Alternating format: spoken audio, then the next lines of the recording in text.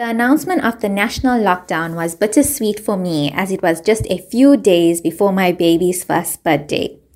Working from home was certainly a blessing in disguise. The days were challenging, but having a routine helped.